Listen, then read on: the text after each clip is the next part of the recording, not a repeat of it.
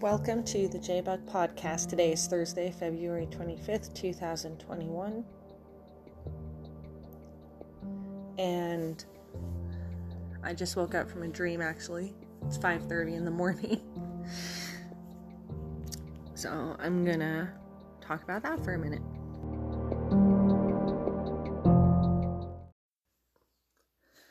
So I actually have a movie, BitChute, under the name J-Buck, about the Mark of the Beast. And I've done some podcasts on the Mark of the Beast. I've talked about how COVID is the beast from Revelations 13.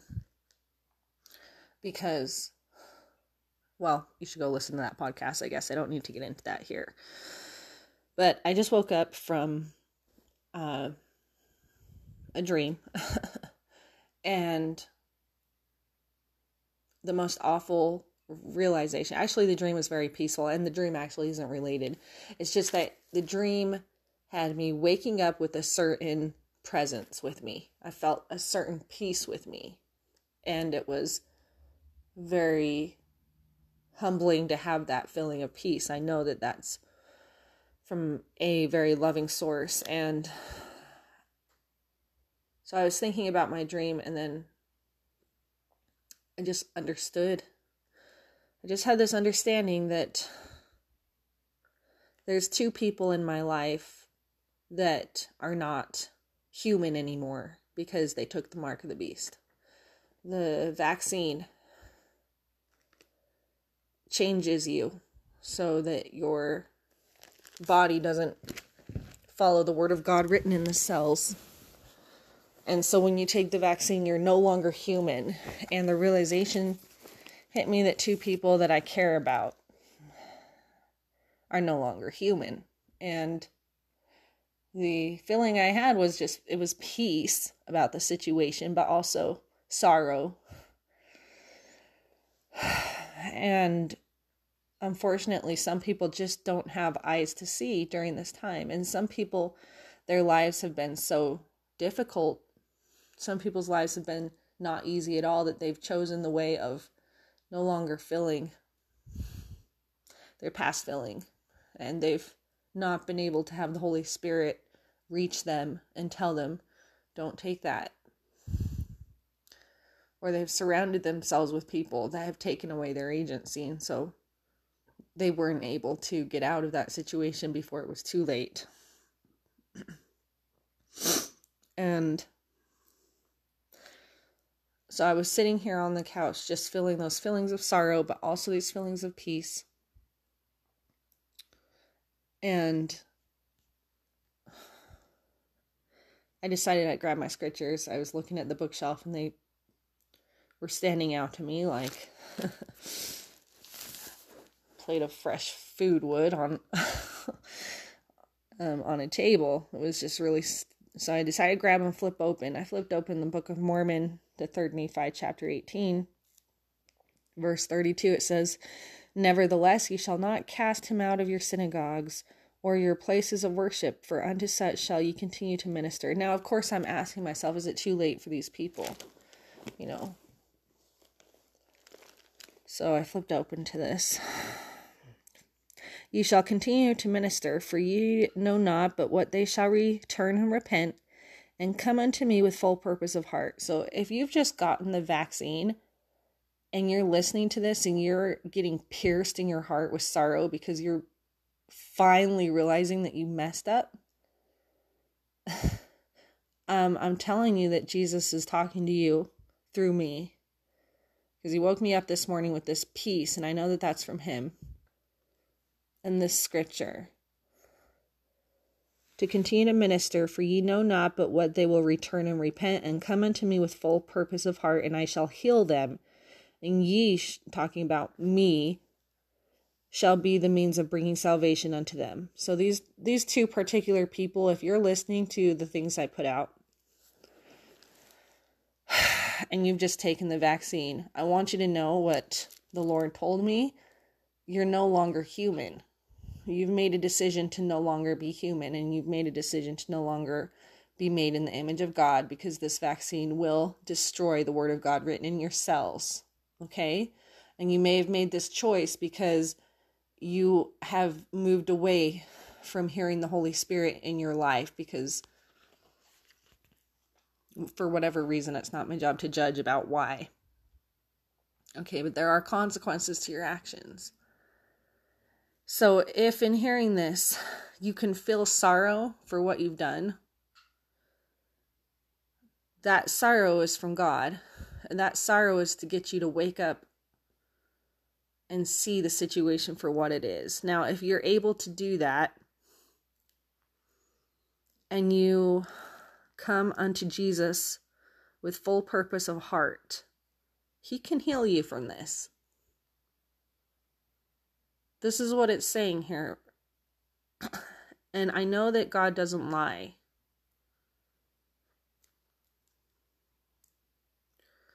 And then the next verse says, therefore keep these sayings which I have commanded you, that ye come not under condemnation, for woe unto him whom the Father condemneth. So that's, first of all, that's for me. I take that as a personal message to not judge others. Because if I'm judging other people, I just had this vision again of the sheep and the goats. Because goats represent the fallen angel DNA.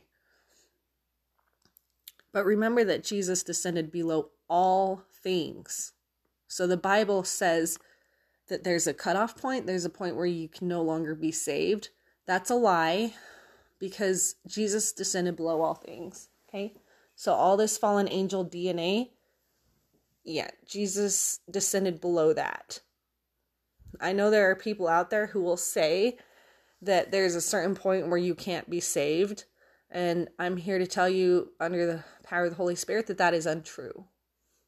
That, again, is a lie from the devil, who has changed the words in the scriptures, in the Bible in particular. He's changed the words. And if you've read anything about there's a point of condemnation where you can't be forgiven, that is not from God. There are even prophets in my church who said that. I'm thinking about Joseph Smith when he talked about the unpardonable sin, and that you can't be forgiven of that. Again, when I read the scripture that says, therefore keep these sayings which I have commanded you, that ye come not under condemnation, for woe unto whom the Father condemneth. So the first message in that,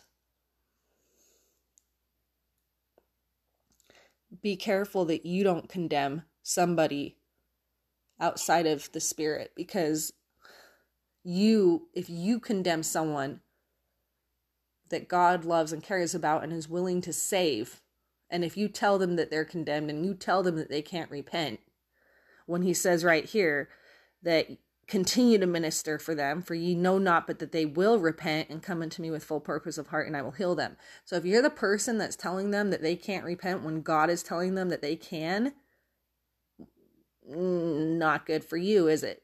Okay, because woe unto whom the Father condemneth. How can God give you salvation when you're trying to tell someone else that they can't have salvation? Okay, whoa, that's a big mistake right there. But the other message is, you need to keep the commandments of God. And never at any time has God written in the scriptures that we should get a vaccine. In fact, the scriptures say that we should not partake of that which would mingle with our flesh. Like the fallen angels in the Bible, those who partook of the Nephilim, the fallen angel DNA, that was an abomination. Okay, Daniel 12 is very clear that there will be an abomination set up in the last days. And I have told you by the spirit of revelation in me that that is the vaccine. Now, it's going to get worse probably. There may be a biochip as well. There are already nanomaterials, in other words, metals that are of micron size, like the size of 10 to the negative ninth size meters. So extremely small size, and they have been given the ability to assemble inside the body.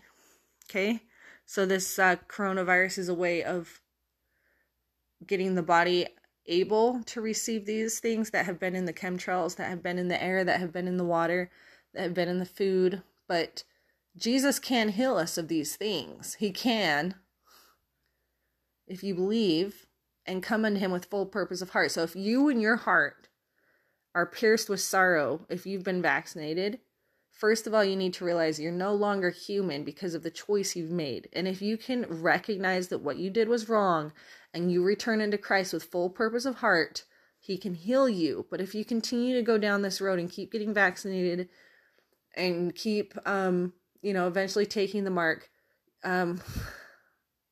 yeah. God can't recognize you as human. You've got to repent first. And it's just going to take you another set of years. I don't know how long. If you choose not to repent, in other words, you're going in the wrong direction. You're going away from that which is going to bring you your heart's desire. Okay? And people do that because they give up. They give up that they'll ever have their heart's desire because they stop trusting that God will give it to them, because I'll tell you what, let's see. Let me finish the message the Spirit's telling me to finish. Then I can go into some of the stuff I was trying to go into. But I need to get this, what the Spirit's saying needs to get out.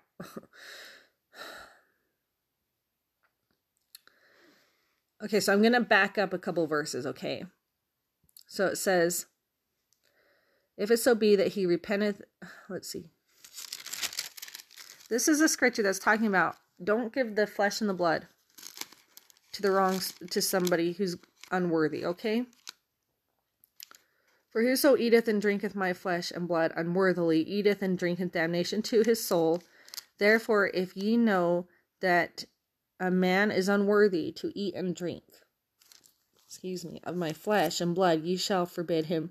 Nevertheless, ye shall not cast him out from among you, but ye shall minister unto him, and shall pray for him unto the Father in my name. And if it so be that he repenteth and is baptized in my name, then shall you receive him, and shall minister unto him of my flesh and blood. Now, that's not talking about literally his flesh and blood. That's talking about the sacrament. But if he repent not, he shall not be numbered among my people, that he may not destroy my people. For behold, I know my sheep, and they are numbered. Okay, so there are those who will destroy the sheep if they're numbered among them. And so there must be a separation. Okay, it doesn't mean God doesn't love the goats. He does. But there must be a separation to protect the sheep, because God loves the sheep as well and doesn't want them destroyed either. And so if you're listening to this and you've taken the vaccine, the message I have for you is that because you've taken the vaccine, you're no longer human. The DNA in your body is being programmed to create things that God didn't tell it to do. Okay. Now, if you're able to hear this and you're able to be struck deeply in your heart with remorse, that is the healing power of the atonement of Jesus Christ.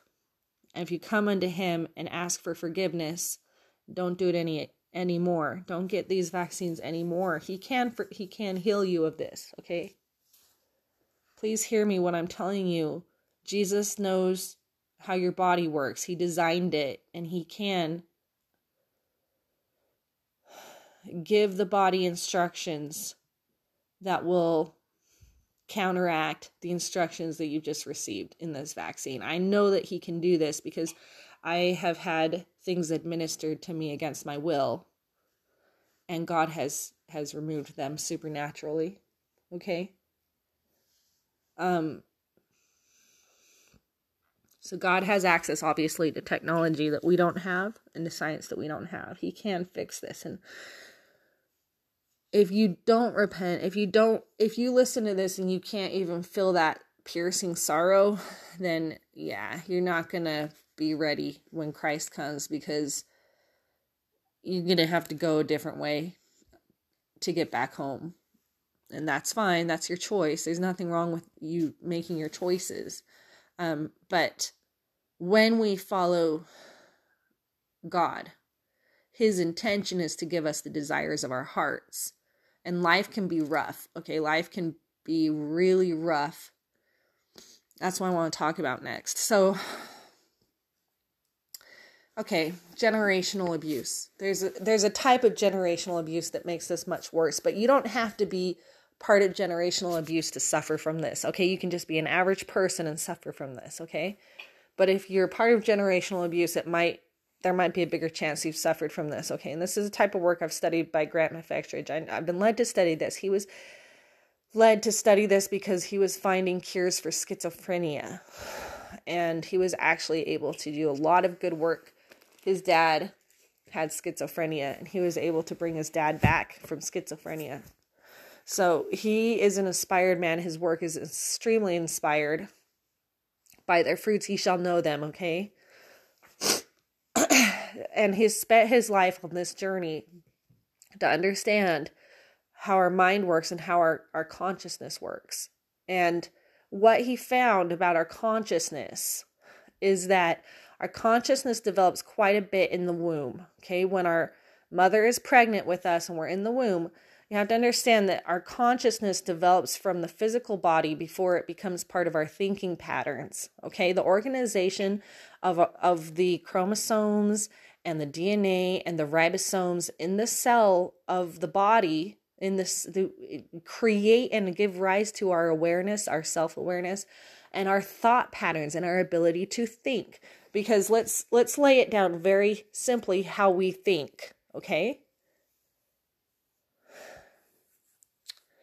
The way we think is we take one thought, and then if we have another thought that's similar to that thought, we associate it together. And then if we have another thought that's similar to that thought, we associate it together. And then what ends up happening is we have a sequence of thoughts that are associated together, and this gives rise to our consciousness. So if you want to break the consciousness of somebody, first of all, pain, causing them a lot more pain than what they can associate together will do the job, okay? But there's a very permanent and lasting type of trauma that affects people the rest of their life. And this type of trauma is called in utero trauma.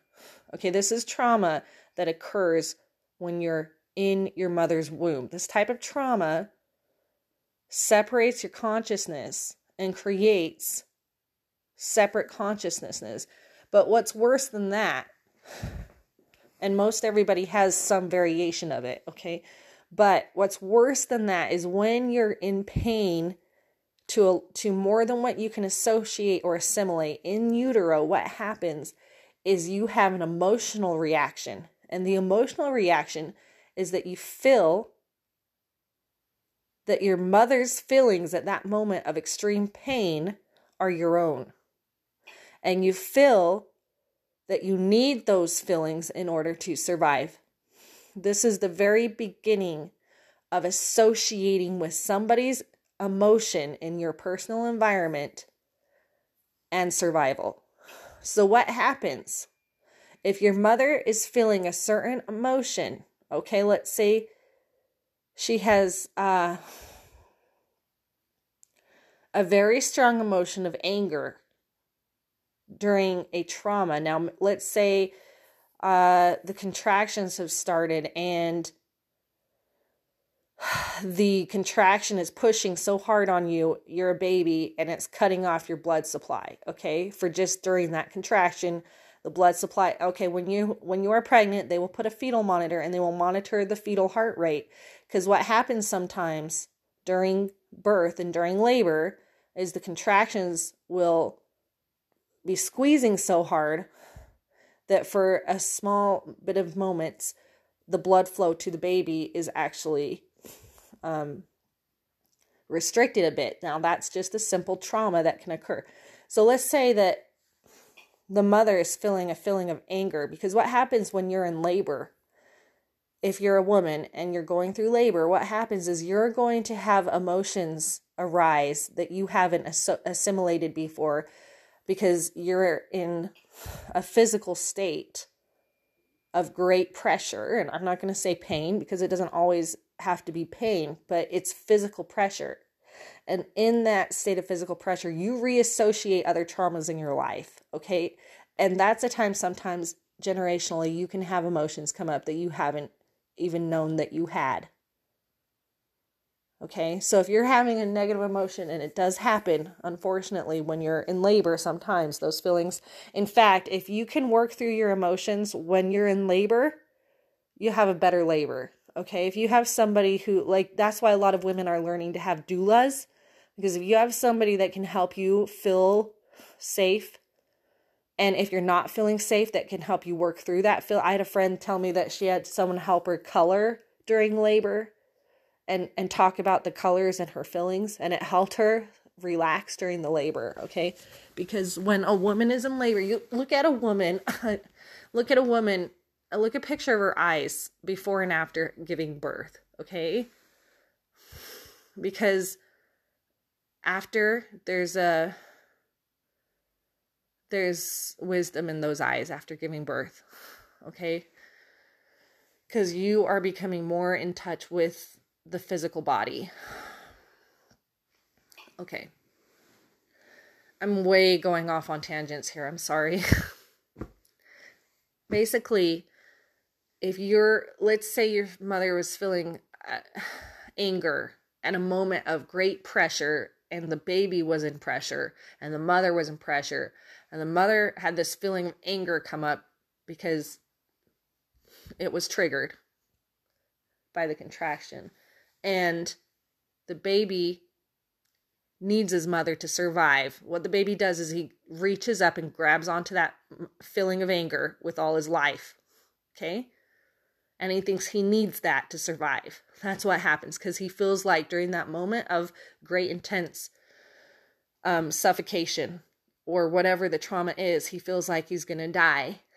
And so to save his life, just like if you're drowning, you'd reach out for something to grab onto, okay?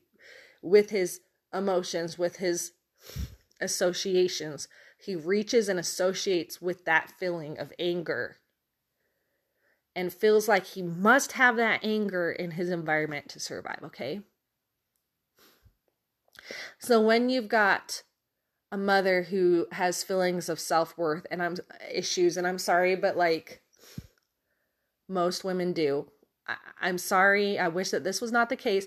Really, women's self-esteem is necessary for the survival of the human race, and the human race is failing at helping women with their self-esteem, because how many women have postpartum depression? How many women feel depressed unless they're like making money?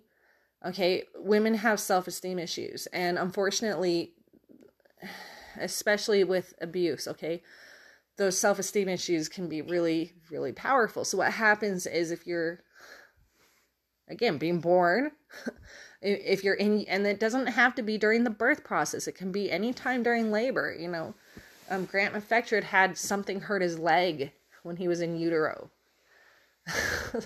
And like, we get these traumas and we don't associate them. So I don't want to talk about myself, but let's say that the mother has self-esteem issues, okay? And let's say that there's something happening, okay? In situations where there's like generational abuse, there can be things done to the mother, okay? Especially when she's pregnant. And this is purposely done because they know they can fracture the mind this way when the baby's in the womb. Bad guys. So basically, if a mother's put in a position of trauma while she's pregnant, well, a mother's job is to protect her baby, okay? And when she can't do that, see, a mother's love is like, a mother's love is like this protective shield, okay? This protective shield that protects the baby while it's in the womb. So if the mother's being hurt and the baby's being hurt, that shield can be penetrated, basically. So if the mother's feeling low self-esteem and there's a situation of abuse, let's say the mother is raped while she's pregnant or something like that, something horrible, and the baby is harmed during that process, And so the baby's under trauma. The baby will literally feel like they just fell into hell, like emotionally, because they'll feel like they need to grasp on to the mother's emotions in order to survive. And the mother's emotions are terrible at that moment. They're just awful. And the baby will hold on to that and think it needs that to survive. And then you wonder why people grow up and they get themselves in the worst abusive relationships possible. Because they have an association physically that they need that type of environment to survive. And this is not anybody's fault. This is just a mistake. This is just an accident in how our consciousness develops. And so you get people with horrible sex addiction. You know, there are some people who've been able to trace their sex addiction back to in utero trauma because they literally felt like they needed that, whatever feeling that sex addiction brought them, traces back to them grabbing onto that negative feeling in the womb. Not everyone, but some people where it's like this addiction and they want to overcome it and they feel awful. They can't overcome it. It can trace back to being in the womb and having a trauma occur. And when that trauma occurred, reaching out to the mother's emotions as a environment safety mechanism, trying to save themselves. Emotionally, they're trying to save themselves, and the physical body at that time is still developing its ability to think, feel, and associate experiences in the body. And it makes the association. When I'm feeling this way, this is how to survive. When I'm feeling terribly low self-esteem, this is how to survive. And then you put yourselves in situations, for example, where you can never have a healthy relationship. That brings that low self-esteem back, right? And then it's just as sad. It just repeats. And we got to go back and heal that by associating those feelings of low self-esteem, those feelings of complete lack of worth with a time where you felt like you needed it to survive and you were in your mother's womb. If you can make that association, and it requires doing regression work, I don't know how else to do it. You've got to regress back to that time when you were in utero. How do you do that? I'll tell you how you do that. Okay, when you have those addictions, and this is from Grant McFedrin, please, this is for educational purposes. Please don't go get yourself hurt. You know, you really need an expert. You really need a friend that knows what they're doing when you work through trauma, because you can bring up feelings that are too intense. And if you don't have somebody to support you with that, you might not be in your right mind when you go through that. And let's just be careful. Okay. In fact, okay, in my own journey of healing trauma, I have built in a mechanism where I process trauma in small amounts, okay? Because trauma, if you're going to sit and do a session and you're going to feel the whole trauma, and it's an extreme type of trauma, it is going to be so painful. It's just going to be so painful. And nobody wants to go into something that's like that for no reason. We do need to heal, okay? But you also need to be aware of the fact, if you're going to go heal something, the physical body feels like it's going to die. Okay? When you go and regress and do a trauma, you have to have the mental capacity to go into that darkness and realize you're going to be okay. So if you can think objectively, that can help. But what I have is this built-in mechanism to protect me. And what my built-in mechanism is I take my traumas and I use the healing model that Gary A. Flint developed for healing trauma. And he's got some YouTube videos up. So if you want to look up Gary A. Flint on YouTube, his channel on, it's the process healing method. That he's the one that developed this, okay? So I've got to make sure I give him fair credit. What he has you do when you've got trauma to heal is he has you take your trauma and assign it. Let's say if you start to heal your trauma, which means you've got to regress into the pain of that trauma. So let's say you're starting to heal it, okay? And the pain is, let's say you can feel 100 units of pain, okay? So if you're healing from a trauma and you start to feel it physically in your body and in your mind, you would label that as 100 units of pain, okay? Now, this is just an intention you set, okay? When you set an intention, your subconscious will make it so. Okay, let it be written, let it be done. The way your subconscious works is you can set an intention with a metaphor. You can use a metaphor to set an intention. It's like building a factory to make you potato chips, okay? Your intention is like that factory, and then the subconscious will make you the potato chips, will run the factory, okay? So the intention you set is that if you can feel 100 units of pain, to stop and break it into units of 5, okay? So that you can process that trauma in sets of 5 units of pain at a time. And then you stop and rest, and you bring yourself to full recovery. And then you'll process another 5 units of pain and another 5 units of pain. So the amount of pain is so small that you won't even feel it in your conscious mind, okay? So what will happen is your subconscious will start processing the trauma, but your conscious mind can go about its normal daily life. So this method is the preferred method. Now, Grant McFettridge, that I've studied in his wholehearted healing method, he'll regress you into the real raw feelings, and you'll just have a session. You'll feel those feelings. And again, that is not recommended to do alone. Okay, if you're going to be healing trauma alone, I recommend the Gary A. Flint method. You're going to be doing 5 units of pain at a time. Then you're going to tell your body you stop processing that pain.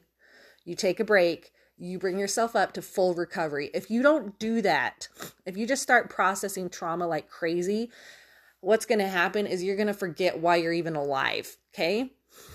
Because the purpose of being alive, according to your brain, not according to your religion, according to your brain, is to have joy, okay? The physical body is trying to associate good experiences. That's the purpose, okay? So if you create a bunch of bad experiences because you're healing too fast, you're going to go to a place you don't want to go. Do you see what I'm saying? You've got to go slowly. There's no virtue in going into healing quickly. This type of healing takes a lifetime. Most people are not going to finish healing all their trauma in this life. However, when you heal it, you'll feel better. You'll have more energy. Your health problems will go away. And you'll heal this. It will pass on to your children too when you heal this. And it will help your ancestors too. And it will help you, if you believe in past lives, heal those past life memories and stuff. Okay, so it's worth it. It's a worthy journey to go on, but it is not worth it to do it too quickly, okay? If you have a specific problem in your life, what you can do is you can find the specific trauma, and now we all have a lot of traumas that are associated together. So what happens if you can go back to the earliest trauma and heal that, what happens is all the traumas built upon that will be automatically healed. And so if you have a specific, like let's say you've got a phobia or an obsession, or if you've got a health problem, if you can find the trauma associated with that particular issue you're having in your life and go back and heal that particular issue, like if you have relationship issues and you go back and you heal the conception trauma, because that's a trauma that makes it so that your heart and mind don't work together as well as they should. Grant McFettridge does worksheets where he works with people for like 9 straight hours. And he actually plays Beethoven's Fifth Symphony, because that symphony relates to people on a very core neurological level. And it helps the body associate the thoughts and the feelings of, you're a mechanism. Your neural thoughts and your neural feelings as stored by way of neural memory, neural networks. So I'm way blabbing. I'm sorry. So what I'm saying is, if you've got a core trauma when you were in utero, in the womb, you may It can manifest as like a sex addiction. It can manifest as relationship issues. It can manifest as really low self-esteem sometimes that can be triggered. It's not like you'll have this all the time, but there will be some times where you trigger it. And the association when the trauma occurred in utero is that you need that to survive, because your mother's emotions are like this, are like your house when you're a baby in the womb. That's your house, is your mother's emotions. And so if there was someone that broke into that house and then the emotions were very negative, you may feel like that's necessary to be in that negative environment to survive. And you might go date people that are angry if you associated your survival with anger. Date people that put you down and abuse you because you may have associated survival with having low self-esteem. Date people who reject you and abandoned you over and over and over again because you feel like that it's necessary to have low self-esteem to survive. The issue is that you're associating that negative environment with survival. That's the issue. That's the in utero issues. You're associating a very negative environment with survival. And so I'm trying to tell people who are listening that we need to have compassion for people, because people feel like they have to be in pain to survive, and that gets old real quick.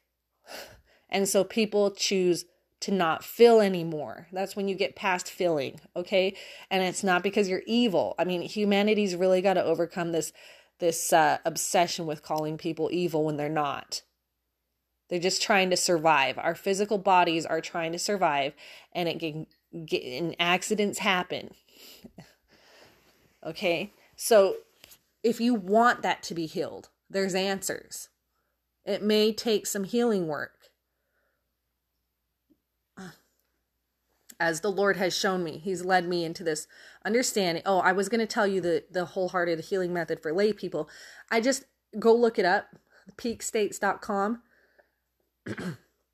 Just Google search, okay? Peakstates.com, the wholehearted healing method for lay people. Look that up on Google. It will bring up the article Grant McFedridge wrote. You could also buy his book, The Wholehearted Healing Method, and he's got it in there. But, well, that is what it is, the Wholehearted Healing Method. But what it is in a nutshell, and again, don't be doing this without help. Don't be doing this without a mechanism to stop the healing when it starts to interfere with your life, okay? But just so you know what it is, for educational purposes, if you want to regress into a particular trauma so that you can heal it, what you've got to do is you've got to tap into the neural memories that are associated with that trauma. And the way he has you do it in the book, The Wholehearted Healing Method, is you imagine a time where you felt that feeling. Okay?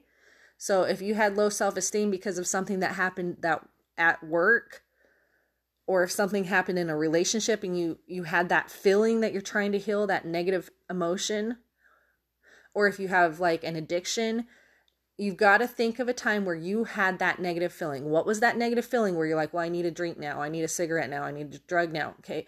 What was the feeling you felt? What was the feeling you felt that brought you into that addiction? What was the situation that brought you into it? You've got to feel it. You've got to go into that situation and feel it. Okay, now, before you go any further, you need to hold that situation in your mind. Again, this is educational purposes. I'm not telling you to actually do this, because these feelings can be intense, and you may need a professional to help you. And what's more is, when you heal one trauma, what happens is you may have other traumas that are hiding more pain decide it's their turn to come up. You see what I'm saying? So sometimes we've got traumas that are layered on top of other traumas to protect us from worse pain. So please do be careful. Okay, but if you're a woman and you've given birth, you're like, it's going to happen. You're going to start having traumas come up, because just the birthing process forces you to associate with your physical body. That's just how it is. That's why women are more intuitive than men. If you've given birth, you will be associating with your physical body more than if you haven't. And that's fine. I mean, it's not about people being better than others. It's just nature, okay? I'm going off on a tangent again, aren't I? So, okay, maybe there's a trauma I'm subconsciously preventing myself from accessing, because me talking about it is probably, my mind's probably going to a place. Probably why I'm going on tangents. See, and it's amazing when you're in touch with your subconscious. you get information from it. And your subconscious, my subconscious has given me information that's just astounded me when I've asked my subconscious, I want you to resolve this and then give me the answer. And it's worked, giving me some huge breakthroughs. In fact, another thought that's coming to me is the guy who invented the sewing machine was trying to figure it out. He couldn't figure it out. And he had this dream of like these Indians, and they had these spears, right? And they're the holes in the tips of the spears. And that's when he's like, Eureka, I could put the hole near the head of the needle instead of near the back of the needle. And that's how he was able to invent the sewing machine. His subconscious actually solved the problem for him. So if you're finding like you have a conflict in your life, ask your subconscious to solve it. Just ask your subconscious, solve this problem, then give me the answer in words. That's what I do. And anyway, I had a very long-standing conflict that was resolved that way myself. But anyway, in regards to good and evil, because that's me. But back to the subject. So you're trying to heal a trauma. This is the wholehearted healing method for lay people. So you need to find that feeling. You need to have a memory of a time you had the feeling come up that you're trying to heal. So if you're not feeling good, then you already have a situation because you're not feeling good, okay?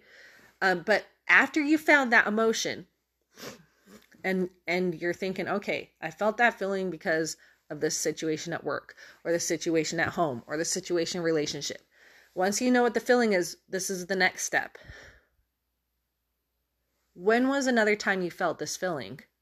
This exact same feeling. And this is how our dreams work too. They actually associate these things together with symbols. But when was another time in the past that you felt this exact same way? Oh, it was yesterday, because I always feel this way the minute I get home from work. No, hopefully it's not every day. But the negative emotion that you're trying to heal, if you want to find the trauma that negative emotion was linked to, you need to find when was another time in my past that I felt this way. Because what we're trying to do is we're trying to get the earliest memory possible of you feeling this way before we regress into it and heal it. So, okay, when was a time earlier in my life? When was the earliest time in my life I felt this way? You might have a memory pop into your head of being a kid. You may not. You may have just the emotional memory of being a kid, and you may not know the time and place, but you may have the emotional memory, and you may feel I was about like 4 years old or something, okay? That's what's coming to me, because I can tell my subconscious is actually doing this process as I'm speaking. Okay, so you're 4 years old and you're feeling that feeling. Okay, when was the earlier time? And then the number in this instance for me, like the number 0 comes to me. But that means maybe in utero, that could be... See, when you get really good at this, you regress back to being the egg and the sperm. Believe it or not. Because that was the assimilation of our consciousness. So it could be you could be the egg. I'm seriously traveling down the fallopian tube. And there could have been a trauma there. In fact, Grandma Fletcher says there is for most people.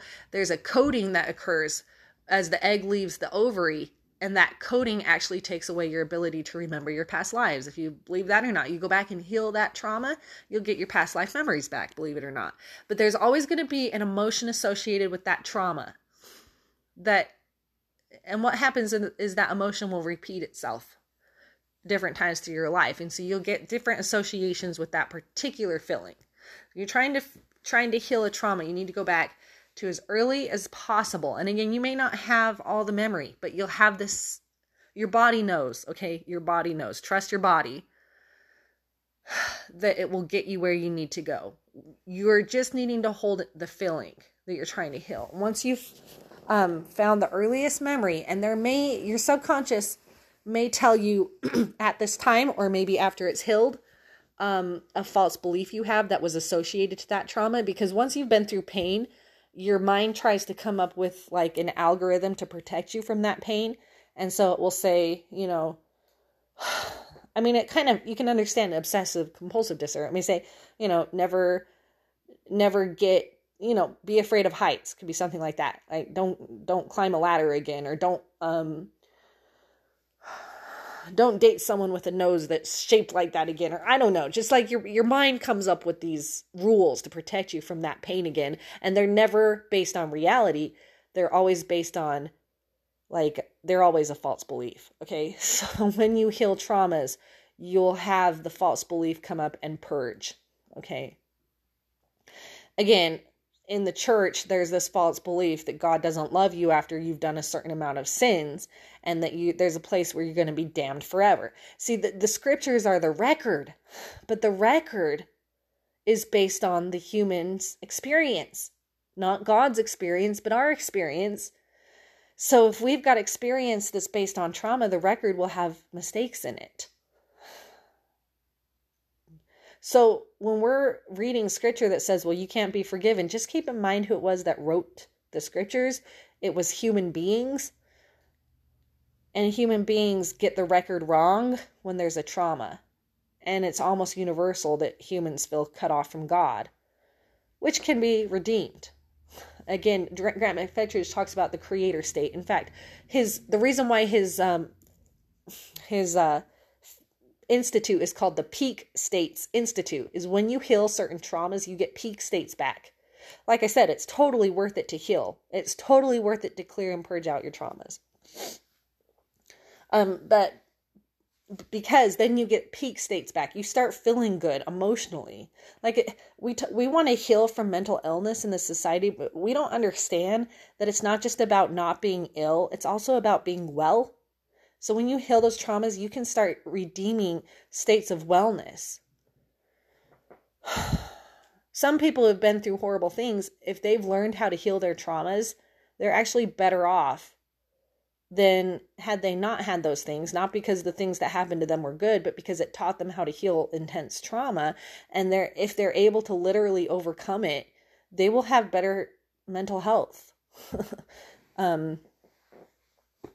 Anyway, that's the Lord has led me on that, but it's difficult. It is very difficult to do that.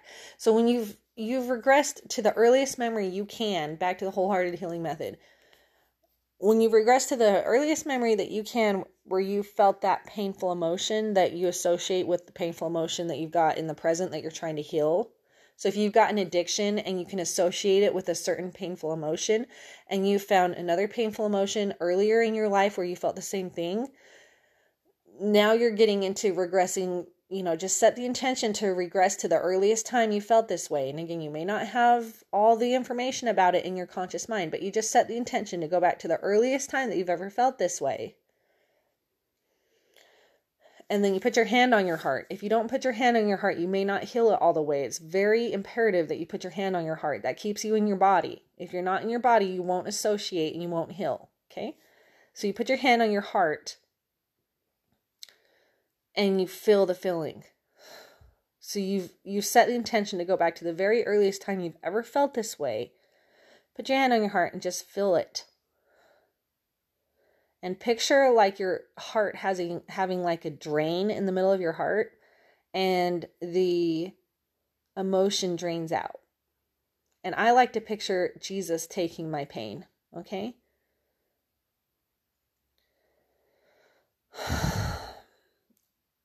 I'm actually doing it right now. Because as I've been talking, I've had an emotion come up. And so I've integrated this into my part of my life. But if you're trying to heal and you're sitting there gabbing, you're not healing. But that's the point. The way I do it is I do it in tiny amounts. I don't just sit there and do the whole thing. I do the Gary A. Flint method, which is if you can feel 100 units of pain, then just do 5 units at a time. And after that 5 units is healed, and you feel completely restored and recovered and rested, make sure that you have a time to rest after each one. Then you heal the next 5 units and then the next 5 units until the whole thing's done.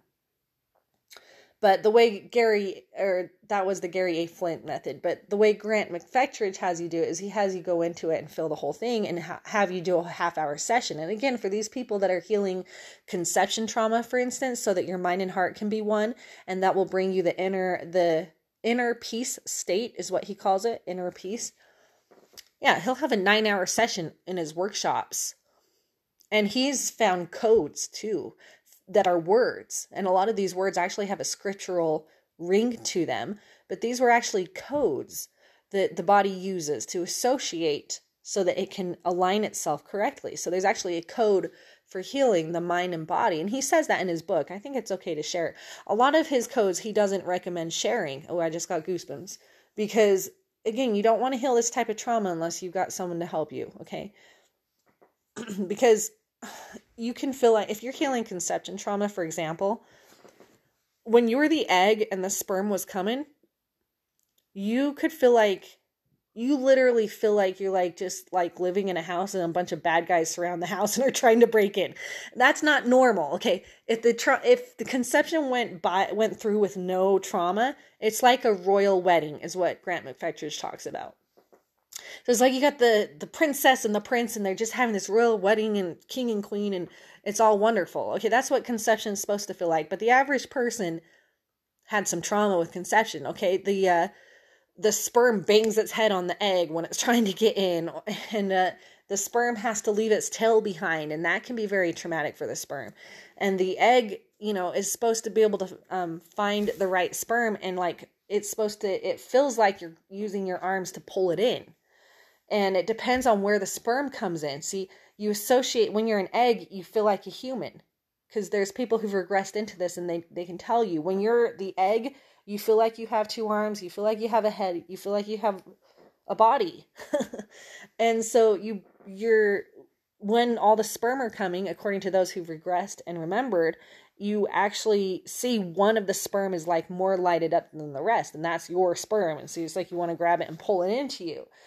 And so I think what happened for me is it's like the sperm hit, because I've relived this. I've actually relived my head hitting. It felt like I hit my head really hard. And so the sperm didn't come in. Because once the sperm hits the egg releases a chemical and it coats it so that no other sperm can come in. And so with my conception that I've healed and regressed, is like the sperm, when I was the sperm, because you're the egg and the sperm. So if you're a female, you more associate with being the egg. If you're a male, a lot of times you associate more with being the sperm, but you're both. And that's where you get this double-mindedness, this left brain, right brain thing, because you're both the sperm and the egg. But when you're healing that conception, you're no longer left-brained or right brained, you're whole-brained. And that brings inner peace. That's when the mind and the heart are one.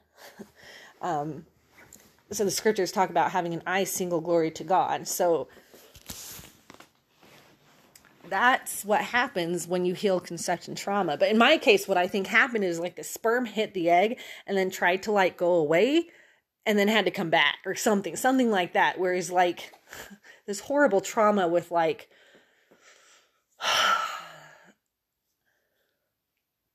I'm never going to get married, or it's like unrequited love type thing, right? Like I think that unrequited love goes back to being afraid that the sperm wasn't going to make it. It's like you found the sperm, it was almost there, and then it turned away for a split second. It had to come back in because it's like it got its head hurt or something. But the egg felt rejected. And so you can go through the whole conception thing, and the egg is still feeling rejected, even though it went through, but it wasn't associated all the way. And so the merging of the material in the sperm, the material in the egg, the merging wasn't completely, it did happen, but it wasn't associated as happening. And so now you've got like these two different sides to you, the sperm side and the egg side, or the right brain and the left brain. So it's really incredible. If you're interested in it, I'd recommend purchasing Grant McFettridge's books, mainly the volume 2, Peak States of Consciousness, volume 2, that goes into greater detail in all of this, but all of the books reference each other. So when I read the books, he's like, well, read this in this book, so I have to go read that in that book. And he's like, well, read this in this book. So you have to go back and forth to understand it. But volume 2 does a pretty good job explaining in depth. I like to have the in-depth understanding of things. But anyway, so you want to feel the feeling all the way. And so that means if you're doing it Grant McFettridge's way, you don't talk.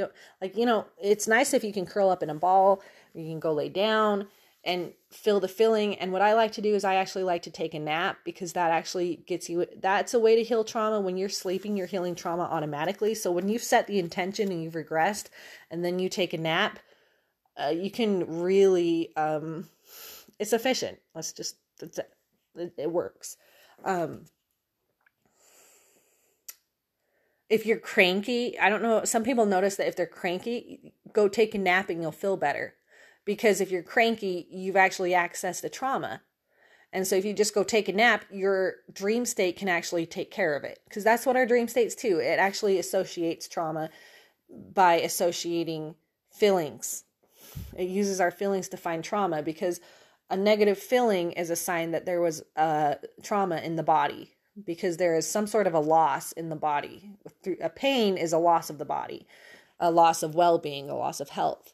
And that brings an emotion. The emotion is to tell you, hey, you used to have a healthy finger and now you cut your finger and it's hurting now. So, anyway, I've got to go because my time is almost up on this podcast, but, let me just do a new segment real here. Okay.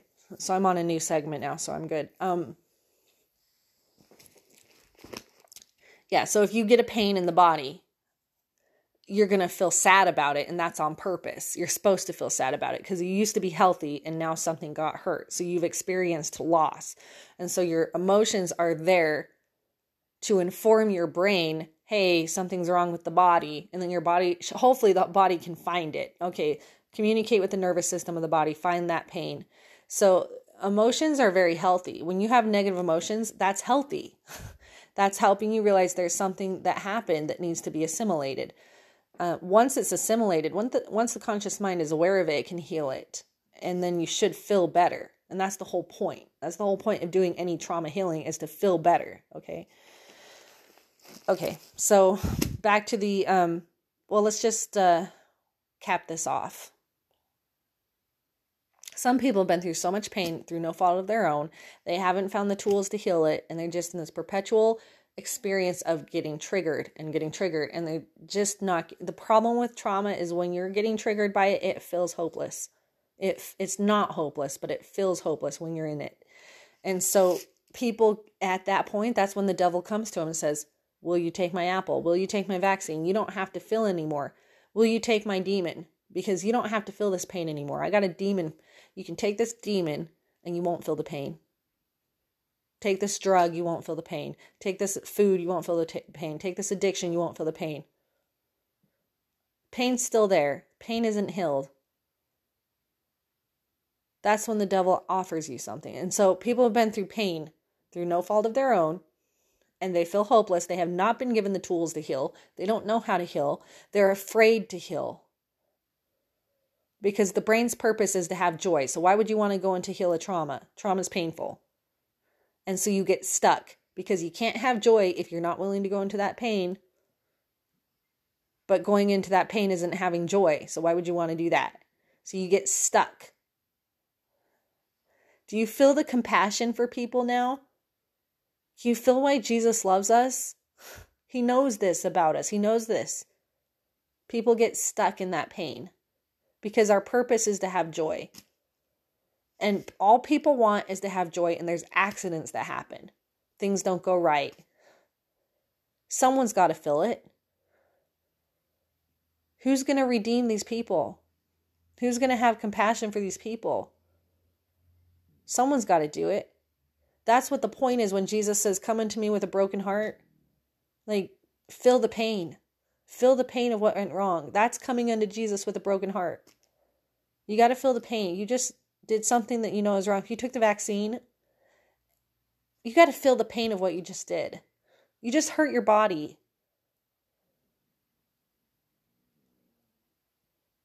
And you were trying to do it because you're sick of it. You're just sick of it. And so that was the solution. It was the logical solution.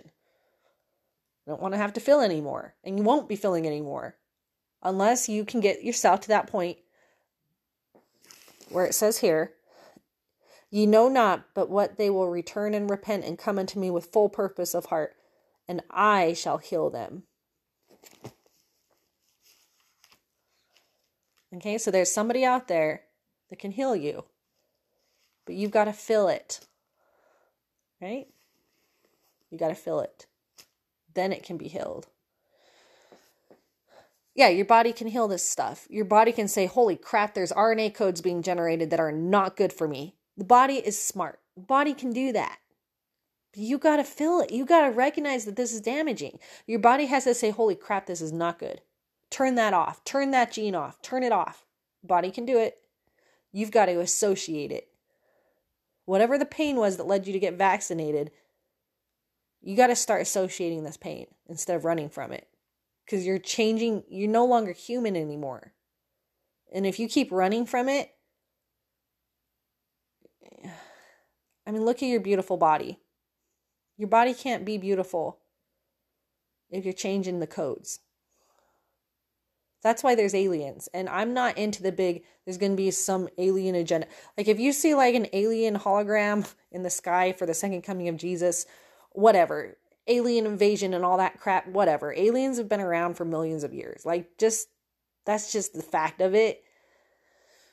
You don't need to have an alien invasion to be conscious of aliens. Aliens are just beings that lost their God-given DNA because they were playing games with it because they didn't care. These vaccines are playing games with your DNA. And yeah, these people can come back, but not with their bodies. Like the gray aliens, they have to, whatever process they have to go through so that they can eventually be born into a human body and start over again is a long process. I don't want to have to go through that. You don't want to have to go through that. And you won't be having a feeling that connects you to God and joy. If you mess with this DNA crap and lose, and anyway, what's told to me is that these people I love are not human anymore. And I know what that means. It means they got the vaccine. So you can be healed of that, but you've got to repent. You've got to realize that was wrong. You've got to realize that what you did was something that took away your ability to be human. Because being human is your body is making proteins based on the recipe given to us by God. And yes, there's been accidents and mutations in that, but we can heal that. But if you're choosing to get RNA vaccines that actually change the type of recipes your cells are putting out, and this RNA its purpose is to try to get to the DNA. It wants to change the DNA. And I'm not sure how it would do that because the articles I read don't explain how that works, but I know Bill Gates made a reference to that. So I feel a lot of sorrow. I feel a lot of sorrow for these people, but everybody knows people who are getting vaccinated, so everybody's feeling this way. It's not too late, but you are not human anymore. It's not too late if you repent and you feel the pain of what you just did and you turn into Jesus and ask him to help you, because Jesus is the light and the life. He's the one that gives you your daily bread. Okay? The bread to the cells. Who delivers the bread to the cells? Who delivers the living water? The blood. Who's in the blood? The life is in the blood. Who's the life? Jesus is the life. Plain and simple. Jesus can heal your blood of this, but you have to turn to him. He's real. He's a real conscious being.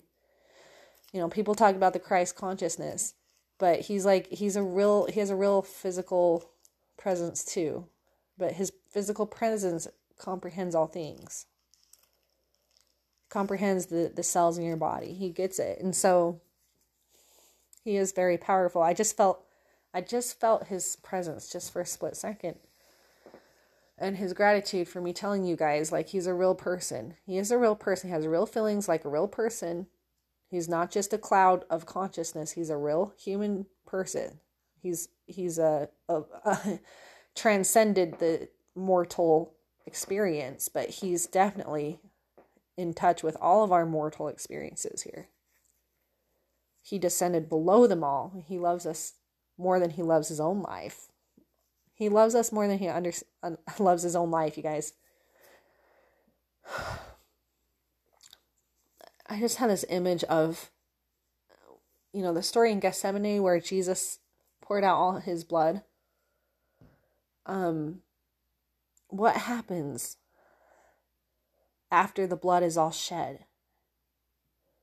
What comes out next is his spirit.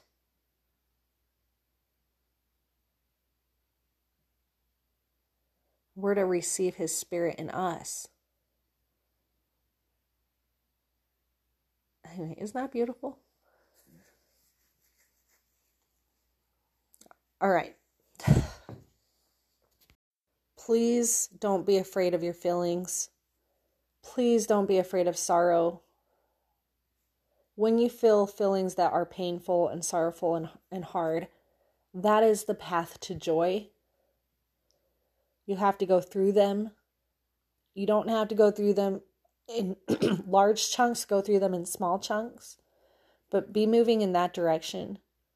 And if you've moved away from that by taking this injection, repent, turn around. So many mutations occur because something is going the wrong direction. It simply just needs to turn back. I think when you get to like the very basis of molecules of atoms, you get like quarks and leptons, and basically it's like spinning. You get these like little quarks that basically they spin one way or they spin the other way. So if you got something that's not right in your body, there's something spinning the wrong way. And if you spin it the right way, then the pain would stop. And David Snyder tells people to do this. Like, take your paint out and look at it. Give it a color. Give it a texture. What way is it spinning? If it was spinning, what way is it spinning? Or is it stagnant? Maybe it's spinning really, really slow. In my mind right now, I'm seeing like this wispy green stuff that's like stagnant but barely spinning clockwise. Okay, so then you got to get it all out, get all that paint out, look at it, give it a texture. Some of it hides, so don't let it hide in the body. Get it all out, look at it, and then start spinning it the other way. Notice if it changes color. Start spinning it faster. Now faster, faster, infinitely fast. It's spinning so fast that it could never possibly be stopped. Then put it back in your body, wherever that pain was. And he does this with people and it heals their pain. Now, sometimes people think, well, I can't heal this pain yet, for good reasons. Because if I heal this pain, then I'll get worse pain. Because it could be that pain's covering up a worse pain that you don't want to deal with. You know what I mean? I mean, why did you hurt your body with the cigarette? The cigarette's hurtful to your body. Because my body was hurting from an emotional pain I couldn't handle. And so the cigarette was a solution to the emotional pain, so forth and so on. So we hold on to these false beliefs as to why. Because we think, well, if I heal this pain, then I'm going to have more pain. And that's not good. And so we actually sometimes we have pains that we can't heal yet. We got to work through those false beliefs and realize, no, feeling the pain is the path to joy. That's the belief that's true. Okay? You got to feel the pain if you want to be on the path to joy. And so, if you can accept that, then you can start healing your pains. And yeah, it might be painful, but you're going to heal it. So it will be worth it, right? You might, have a friend, have a qualified therapist that specializes like a Peak States Institute certified worker that can help you. So do the regression work. So anyway, or someone who knows Gary A. Flynn's method, which is the process healing method. Anyway, I like to have hope. I don't believe when the Bible says, well, you'll, be damned forever and all that. No. It just means you've got healing work to do and you went in the wrong direction. So you got to change. You got to go in the right direction. Instead of ignoring your problems to heal them, you got to start feeling your problems to heal them. And maybe you'll make it. Who knows? So thanks for listening to the J-Buck podcast and take care. Actually, you know what? I read something on Demon Busters. It says, don't tell people to take care, because if you're telling people to take care, you're essentially telling them to take worry with them. That's not what I mean when I say take care. I'm not telling you take worry with you. Like, be careful. I'm telling you, because I feel like the word love is misused sometimes when we say I love you, because people say I love you now, go buy me a car. People misuse the word love so they can take advantage of people. And so when I use the word care, I'm saying, I care about your life. I care about you specifically. Like if you were hurting, I would feel for you. If you were hungry, I would feel for you. I would want you. If I had food and you were hungry, I would give you some of my food. That's what I mean when I say take care. It means I care about you living. I want you to live well. I care that you're living well. If you're not living well, I care about that too. I want you to live. I want you to be on your side.